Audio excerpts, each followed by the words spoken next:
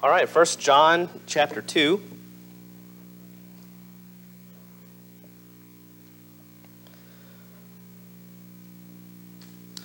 First John chapter 2. We're just looking at the first two verses tonight. 1 John chapter 2, and we're going to be looking at our command and our comfort. And that's the only 2 points I have this evening, but it's not going to be, it's going to be the same length of sermon.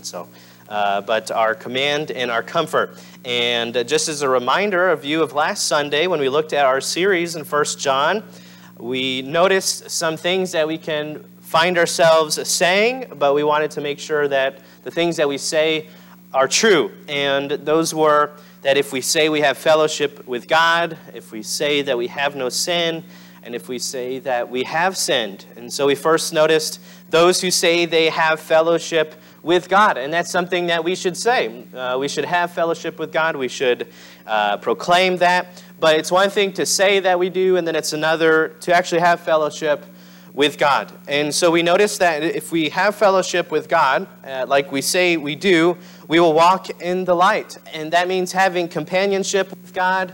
It means having companionship with fellow believers. It means confessing sin, and it's through Christ that we can fellowship with God, and that we fellowship with others, and that we have forgiveness of sins. We also looked at those who say that they have no sin, and John was very blunt. He said, somebody that says they have no sin, they lie. The truth is not in them. And so we need to be careful to not say that we have no sin. We understand that we've all sinned. We've all broken God's law. And then finally, we looked at those who say that they have sinned. And this is what we should say. And we saw how in verse 9, we should confess our sin when we sin. We should go to God for forgiveness. We need to humbly acknowledge our sin and then turn to Him for forgiveness. And the Bible says that God is faithful and just to forgive us. But if we never confess our sin, if we never go to God for forgiveness, we are hindering that fellowship. We're building up that sin in our life, and it puts a barrier between us and our Father. And so we need to confess that sin to have fellowship with Him. So that was last Sunday. Tonight we're going to continue, and as I said, we're going to look at our command and our comfort here in 1 John 2, 1 and 2. And as we've mentioned, it's John's desire that the believers he's writing to, one of his greatest desires is that they would have fellowship with their Father. And a part of that fellowship, as we'll see tonight, is not sinning. And that's the theme of most of this chapter, of chapter 2, is to not sin. And this is one of the reasons he writes this epistle, so that the reader, the church there, they would sin not, so that they could have fellowship with their Father in heaven. And it's important to remember the context of what's going on. This church was in a time when they faced great persecution. The believers needed encouragement. John's writing this to those who are saved, and so he's not writing this necessarily to get them saved, but to remind them that they are saved and that they can have fellowship with their Father. And so John, he opens this next section in this chapter, and he addresses his readers as my little children there. You can see in verse 1. 1 John chapter 2 and verse 1, he addresses them as little children. And he's not doing that to demean them. He's not doing that to look down on them, to say that they're less than him. John is very old at this time. He's about probably 80 or 90, some people believe. He's towards the end of his life. He has a lot of experience in ministry. He's one of the last in his generation that physically walked and saw Christ with their eyes. And so many of the people that he's writing to didn't actually see Christ with their eyes, but they're learning from the apostles. They're learning from those who walked with Christ. And they're younger than him, and the title little children, it has the idea of somebody who's a student, somebody who's learning from him. And so he wants them to learn. He wants them to grow in their faith. And by the way, that should be our desire. That's our responsibility as Christians, is to teach the next generation, to teach them the things of God, to teach them our faith, and to be an example to them in our faith. And so that's what John's desire is. And again, they're facing persecution. It wouldn't be long after this when John is exiled to the island of Patmos for his faith, for preaching the gospel. And many of the people he's writing to would be imprisoned, would be killed, would be on the run for following the Lord. And they would face temptation to sin. They would face temptation to turn their back on God. They would face temptation to hide their identity as Christians. And so John is writing this so that they would have fellowship and so that they would maintain their fellowship. Sin is the great enemy and roadblock to our fellowship with God. Sin is the one thing that will ruin that fellowship. And so it's important that we sin not. So tonight we're going to see our command and our comfort. Let's look at verses 1 and 2, and we'll go ahead and pray. It says, "My little children, these things write I unto you, that ye sin not. And if any man sin, we have an advocate with the Father, Jesus Christ the righteous. And he is the propitiation for our sins, and not for ours only, but also for the sins of the whole world." Let's pray. Dear God, I thank you for this day that you've given us, and thank you, Lord, for the opportunity that we have to gather here tonight, to look at your word, and to see the command that you've given us to sin not, but also our comfort that we have an advocate, Lord, and we have forgiveness from you. Lord, I pray that you'd help us this evening to put aside distractions as we look at your word. I pray that you'd speak to our hearts through your word. I ask, God, that you'd show us what it is that we need tonight. Help us, Lord, to have a desire to be in fellowship with you. And Lord, if there is sin in our life that is hindering that fellowship, I pray that we would confess it so that we can be in fellowship and have the joy that you desire for us. God, I ask that you'd help me now to be emptied of myself and filled with your Spirit. And God, I pray that you would do what only you can do, and that's to speak to our hearts. I ask this in Jesus' name. Amen. So, first thing that we're going to see is our command. Our command, and our command is simple: don't sin. Sin not. And it's a simple command. It's almost laughable how simple it is. He tells them, sin not. And it's basic to say don't sin, but first we should understand what is sin. You know, we can say I don't want to sin, I don't want to do bad, but it's important to understand what is sin. Because when you ask the world, for instance, they'll tell you some things that are good that God says is bad. And they'll tell you some things, the world will tell you some things that are bad that God says is good. And so it's important that we know what God says is sin. What God says is wrong. Because ultimately we're going to be judged by God's standard, not man's standard. And so if we want to be in fellowship with God, if we want to sin not, we need to know what He's told us is sin. And the first thing that we see is sin is breaking God's law. Sin is disobeying God's law. It's when we fall short of His standard of righteousness. And so we need to look to God's law, His word, to see what He considers sin. Second, sin is disobeying conscience. Sin is disobeying conscience. Romans chapter 2, verses 14 and 15 says, "For when the Gentiles, which have not the law, do by nature the things contained in the law, these, having not the law, are a law unto themselves, which show the work of the law written in their hearts, their conscience also bearing witness, and their thoughts the meanwhile accusing or else excusing one another." James 4:17 says, "Therefore to him that knoweth to do good, and doeth it not, to him it is sin." God's given us a conscience, His law written on our heart. And when we know something is wrong in our heart and we decide, I'm going to do it anyway, because God's not very clear on it, I'm not sure if He thinks it's wrong, it might be wrong, but I'm going to do it anyway, we are violating the conscience God has given us. Or when we know to do something that is right and we don't do it. When God is leading us to help somebody and we don't. When God is leading us to share the gospel and we don't. When God is leading us to serve Him and we don't, that's a sin. When we violate the conscience God has given us. Sin is also, number 3, walking in darkness. Sin is whenever we're not walking in the light. Whenever we stray from God's presence. When we start adopting the philosophies of the world and practices of the world that are contrary to God's word. And so we need to know God's word so we can walk in the light. But when we are not walking in the light, we're walking in darkness, we're in sin. And so we see what sin is. And all of that can be summed up in the simple thought that sin is when we follow our heart's desires instead of following the truth of God's word. When we are not following God's truth, when we're following what our heart says is right. We need to follow God's word if we do not want to sin. And so sin is not just a concept, some concept. Sin, we can know that we're in sin. The Bible says that we are without excuse. In other words, we don't get to stand before God and say, well, I didn't know that was wrong. I didn't know that I shouldn't do that. We have no excuse before God. We should sin not. But why should I not sin? So we know what sin is, but the question needs to be asked, why should I not sin? Why is it important that I do right? Why is it important that I don't sin against God? What does it matter anyway? If something feels so good to my flesh, why is it bad?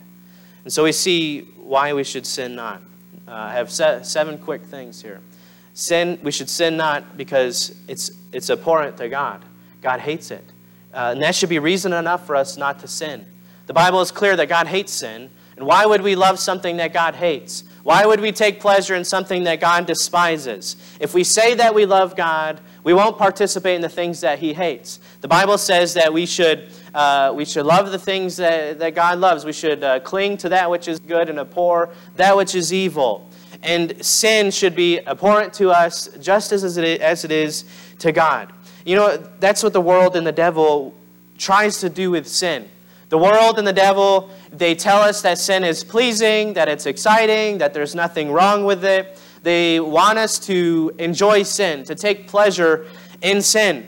But when we read the Bible, we see that sin is destructive, that God hates sin, that it leads to death. And so we should sin not because, first, God hates sin, and we should hate it as well. Romans 12:9, the second half of it says, abhor that which is evil, cleave to that which is good. And so we should sin not because God hates sin. Number 2, we should sin not because it's wrong in and of itself. It's wrong in and of itself. We know that it's bad. We know that it leads to nothing good. We can look at the experiences in our life and where bad decisions have led us, and we know that sin is wrong. But why do we choose it so often? We can't say that we were tricked into sin. Every time we sin, we have chosen to sin. We have chosen to do what is wrong, and we are without excuse. But if we've been saved, we've been freed from sin. We don't have to choose that sin. We can choose to do what is right. And yet so often in our flesh, when we're not following God, we choose wrong. And so we need to not sin because sin is evil in and of itself. Number 3, and this should be, if nothing else motivates us not to sin, this should be the reason not to sin. Sin caused Christ's suffering. Sin is what caused Christ's suffering. Knowing that we should not sin because we know that our sin is what put Him on the cross. And when we choose to sin as Christians, we're choosing to enjoy and to participate in those things which caused Christ's suffering and His death. And why would we enjoy those things? Why would we take pleasure in those things? Why do we enjoy the things that hurt Christ? As Christians, we should have no pleasure in sin because it caused His suffering. Number 4, we should not sin because sin, it dishonors the gospel message and its claim to power. The Bible says that through the gospel, we've been freed from sin. We're no longer slaves to it. And when we choose to participate in sin, we are dishonoring the message of the gospel. We are saying that we don't actually believe its power, that we are not living in the power of the gospel. The Bible says in 1 Corinthians 10:13, there hath no temptation taken you, but such as is common to man. But God is faithful, who will not suffer you to be tempted above that ye are able, but will with the temptation also make a way to escape, that ye may be able to bear it. Romans 6:22 says, but now being made free from sin and become servants to God, ye have your fruits unto holiness, in the end, everlasting life.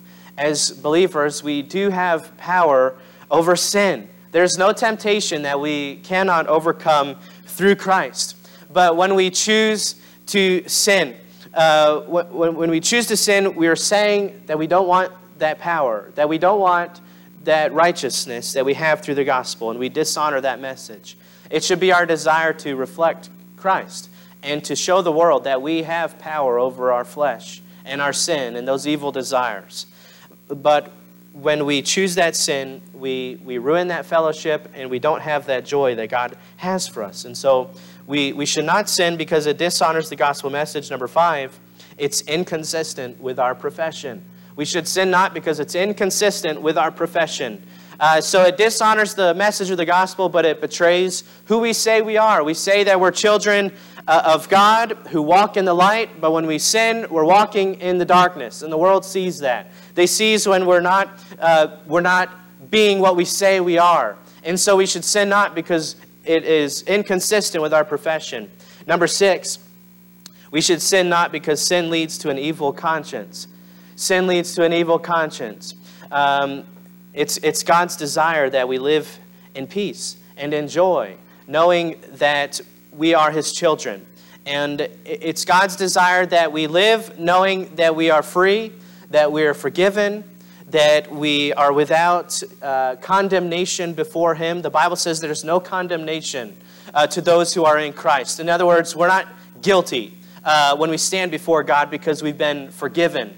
But when we sin, when we live in sin, we bring upon ourselves a sense of guilt. How often have we found ourselves being ashamed of our actions? We should, but God doesn't want us to live that way. He doesn't want us to live with that burden of guilt. He wants us to live in freedom and in joy. How many times has our sin led us to a feeling that God does not love us anymore? How many times have we chased after sin and we felt abandoned by God, like He doesn't care about us? God doesn't want us to live that way as His children. How many times has sin led to us doubting our position as His children and doubting our salvation? That's not a spirit from God. God wants us to live in peace, having confidence in His salvation. And even worse than that, sin often leads us to feeling like we don't deserve to pray. How many times have we gone to pray, and because of our sin, we don't feel worthy? And as Christians, we have the ability and the freedom to go to God in prayer. But our sin, again, it puts up a wall between us and God. And God wants us to have that fellowship with Him. But sin, it leads us to that feeling that we do not deserve to pray. But God has given us that privilege, and He wants us to pray with Him. And so we should sin not. And so sin, it leads to an evil conscience. Finally, sin, we should sin not because sin, it leads to an utter sense of hopelessness. And when you continue in sin long enough, we start to embrace those feelings of unworthiness that are not from God, and we end up in hopelessness. Because if God doesn't care about us, if God doesn't love us anymore, what hope do we have in the world? How many Christians have concluded that God no longer loves them and they no longer want to follow Him because they've continued in sin and the course that it leads to? How many have concluded that they have no possibility of joy or recovery from their sin because they've continued in it so long, and those feelings of worthlessness have come over them? We need to be reminded, though, as we'll see in a second, we can never run too far from God's forgiveness. If we would go to Him and confess that sin to Him, He is faithful and He is just to forgive us. But we should sin not because it leads to an utter sense of hopelessness. And so our command is to not sin if we want to have fellowship with God. And that was what John wanted for these children in the faith. He understood the reality of their situation, though. He understood that they were human and they still lived in the flesh. John is not teaching them here that they could reach a point of sinless perfection. There's been a lot of debate throughout the centuries about this passage. Some say that John is teaching we can reach a point of sinless perfection in this world and in this flesh, but we know that's not true because our flesh is cursed. Some have also taken this passage to say that sin is inevitable, and so I can live however I want because I can just confess it and keep on going and go back to my sin, and God's still going to love me. But that's also not the case. God doesn't want us to use His forgiveness as an excuse to sin. And so John, he's not concerned about making some kind of argument about whether they're sinless perfection or license to sin. John is writing to deal with them in their situation. And he knows that they're going to face persecution and trials, and that with those trials come temptation. And because we have this flesh, we are not going to be perfect. And we will sin when we give in to that flesh. And so John wants to comfort them here. He tells them to sin not. But then look at verse 1 again. He said, 1 John chapter 2 and verse 1, "My little children, these things write I unto you, that you sin not. And if any man sin, we have an advocate with the Father, Jesus Christ the righteous." And so we have our comfort. And our comfort is that we have an advocate if we sin. We have an advocate, and that's Jesus Christ.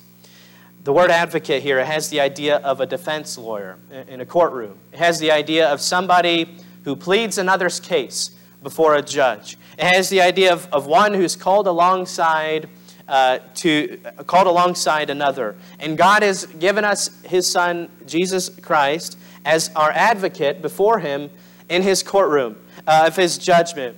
We've sinned against God. We've broken His law. We stand before Him guilty. But if we've been saved, we've been forgiven, and Jesus Christ represents us for us in God's courtroom. There's nothing that we can, if we stood before God, there's nothing that we can say that we've done to make ourselves innocent, to make ourselves forgiven. But Christ represents us on our behalf. He is our advocate because He is righteous. And He has not sinned when we have. Another word that John uses here in verse 2, it says, "And He is the propitiation for our sins, and not for ours only, but also for the sins of the whole world." Propitiation, it just means the satisfaction of something. In this context, it's the blood of Christ, and the blood that He shed on the cross as a sacrifice for our sins. It satisfies the wrath of God. It satisfies the judgment of God. And so here's the picture that John is writing to them. If you've been saved, it's God's desire that we have fellowship with Him, that we stay close to Him. And we have an enemy, though, in the devil, in the world, that wants to ruin that fellowship, that wants us to get away from God, that wants us to think that we can somehow lose God's love. And the devil wants us to live in despair and in discouragement. But John is reminding them that if we've been saved and we sin, we have an advocate, and it's Jesus Christ. And sin, it wants us to live in that state of separation. It wants us to live in that state of not having fellowship with God. But we are reminded that we have an advocate, and His advocacy, it lasts forever. We don't lose that advocacy just because we sin. Jesus will always represent us before God. We will always be forgiven. When we sin, we know we don't lose our salvation because His advocacy, it fully and it finally satisfies God's wrath. But this comfort and this advocacy, it's only for those who've been saved. In other words, if you've never been saved, you will stand before God and you will have to defend yourself and represent yourself before God in His courtroom. And you're not going to have anything good to say because we've sinned and we've broken God's law. And we need Christ's advocacy. We need His salvation. We need His representation on our behalf and His righteousness. And that is available to all. Verse 2 at the end, it says that His propitiation, that's the satisfaction of God's wrath. It's not just for us who are saved. It's for the sins of the whole world. Jesus can save the whole world. He can save anybody who will turn to Him in faith for that salvation. 2 Peter 3:9 says, "The Lord is not slack concerning His promise, as some men count slackness, but is long-suffering to usward, not willing that any should perish, but that all should come to repentance." And then another verse we all know, John 3:16, "For God so loved the world that He gave His only begotten Son, that whosoever believeth in Him should not perish, but have everlasting life." His propitiation, His satisfaction for our sin, it's available to all who will believe. But His advocacy, His representation is only for those who've been saved, who have received that propitiation, who have received that gift of salvation. And so if you have not been saved, if you have not received his salvation, you can have that advocacy. You can stand before God forgiven, but you need to repent and put your faith in Jesus Christ. So tonight our command is to sin not. We've been freed from sin. We don't have to live in the flesh. When we are tempted to sin, we don't have to be overcome with that sin. We can overcome through Christ. And when we do sin, we need to understand that it's not consistent with our profession. When we do sin, we are choosing to take pleasure in the things that caused Christ's suffering and his pain. And so we need to sin not. When trials and persecution come, when we're tempted to sin, we have victory through Christ. But if we do sin, we have the comfort of knowing we don't lose that advocacy. We don't lose God's love. And we simply need to confess that sin, as we saw last week. And God is faithful to forgive us. Tonight, if we want fellowship with God, we just need to sin not. And when we do sin, we confess that sin and return to that fellowship. Let's pray. Dear God, I thank you for your